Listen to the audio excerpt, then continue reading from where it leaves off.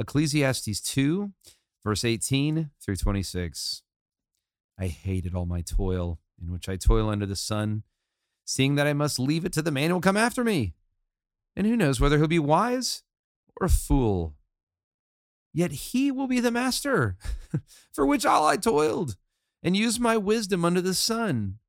This also is vanity. So I turned about and gave my heart up to despair over all the toils of my labors under the sun. Because sometimes a person who's toiled with wisdom and knowledge and skill must leave everything to be enjoyed by someone who did not toil for it. This also is a vanity and a great evil. What has a man from all toil and striving of heart with which he toils beneath the sun?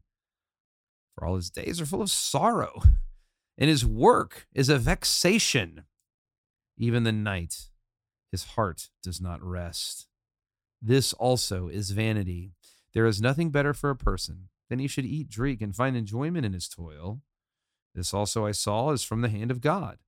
For apart from him, who can eat or who can have enjoyment? For to the one who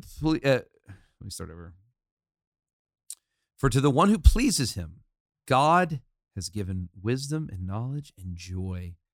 But to the sinner, he has given the business of gathering and collecting, only to give to the one who pleases God.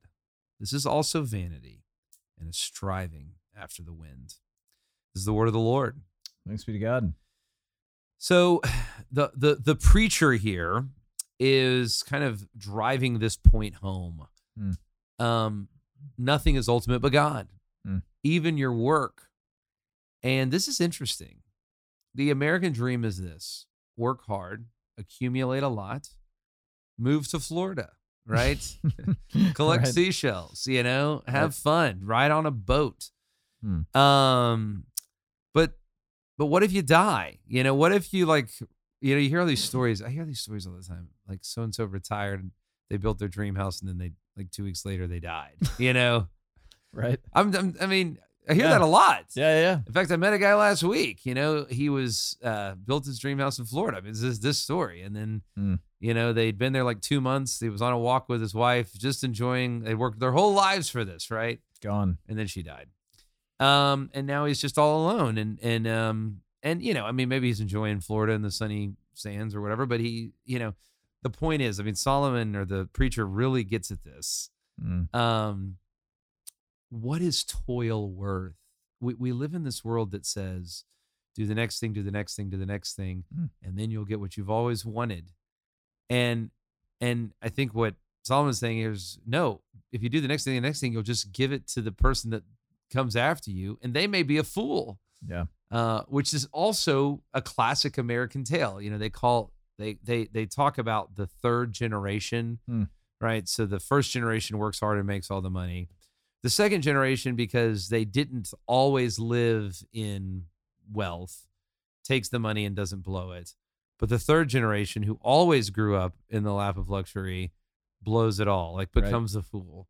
I think Solomon, it's like we needed modern sociology to tell us this, but actually the book of Ecclesiastes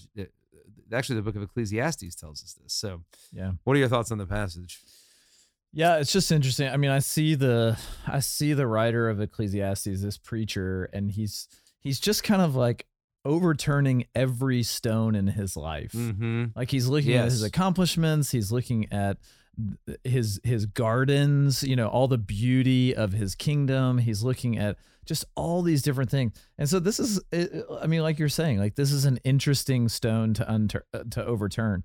That he's saying, like, even the toil that I do, it's going to be given to some fool later on who's going to enjoy it. Which might be his offspring, but still. Exactly. It might be his offspring. And assuming that this is Solomon, like this actually proved to be true. And the offspring and the descendants of Solomon, the kings of Israel, did kind of blow all this. But so it's just kind of, it's interesting. And sometimes what's interesting about it too is it's actually sometimes the wealth that becomes the curse. Like, right. It is what makes that person a fool. Right. A lot of the most foolish and people of little understanding that I know are people that have so much wealth and privilege that they don't actually have to live in the real world. I'm not saying that's universally true. Right. There are some people I know that have grown up in great wealth and privilege that are incredibly thoughtful and incredibly, in touch with the world. But a lot that's almost uncommon when you see that. A lot of the people that just really become fools are the people that they've never really had to work hard. They've never really had to do anything. And so here it's interesting. He's almost saying like, what is my toil? I'm just going to give it to the person after me. And then the person after me might be a fool. And it's almost as if what I've seen is that the toil actually makes the person after you a fool because they've received so much. Yeah. So in the second part of the passage, I mean, he's going on, and this is kind of the first time in Ecclesiastes that he's getting down to the hand of God, right? As it says, which doesn't come up a lot. It doesn't come up a lot. I mean, it's basically just talking about the vanity of life. And so it says in verse 24, there's nothing better for a person that he should eat and drink and find enjoyment in his toil. This also I saw is from the hand of God. And so he is kind of coming around to the realization that, unless it's from the hand of God, unless it's pleasing the former, the one who forms, the creator, then it really is vanity and all is striving after win. Yeah, and I think even like the feasting, there is a little bit of a reflection. I think one of the things that Christians have misunderstood about the nature of life in God is that we suffer and toil and have no fun in this life, and then we will be rewarded and have no responsibilities in the life to come.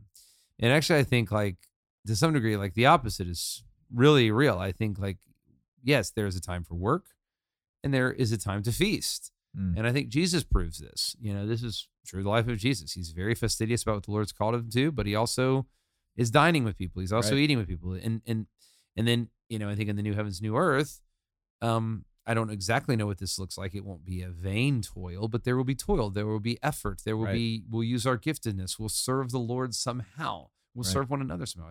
I don't think these things go away.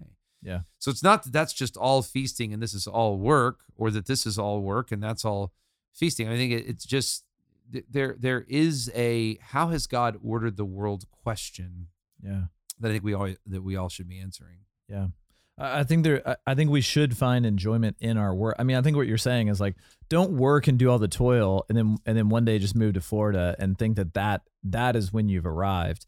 We need to find enjoyment in our work. And I would point out that even before the fall in Genesis 1 and 2, God gives Adam and Eve a mandate to keep the garden and to cultivate it. And so he's already given them work to do before the fall has even entered in. And so presumably they are going to enjoy that work. That's right. As they enjoy their relationship with the Lord. It was the curse that made work such a bear. Right. But Jesus, when he comes, he redeems all things. And so he redeems our work, and we can find enjoyment in our work. We can find purpose. We can find pleasure in what we do in everyday life. And I think the preacher here, and this is just to set up tomorrow's reading, is moving toward this understanding that it's actually God who has like formed and shaped, given a shape to all of life. And so let's look to him to find his rhythms, to find his shape, to find what's true. So we'll talk more about that tomorrow. For Barrett Fisher, I'm Jason Dees. Thanks for listening to Our Daily Rhythm. I'm Jason Dees, one of the pastors of Christ Covenant, and Our Daily Rhythm is a ministry of our church designed to help you more faithfully and effectively meditate on God's Word.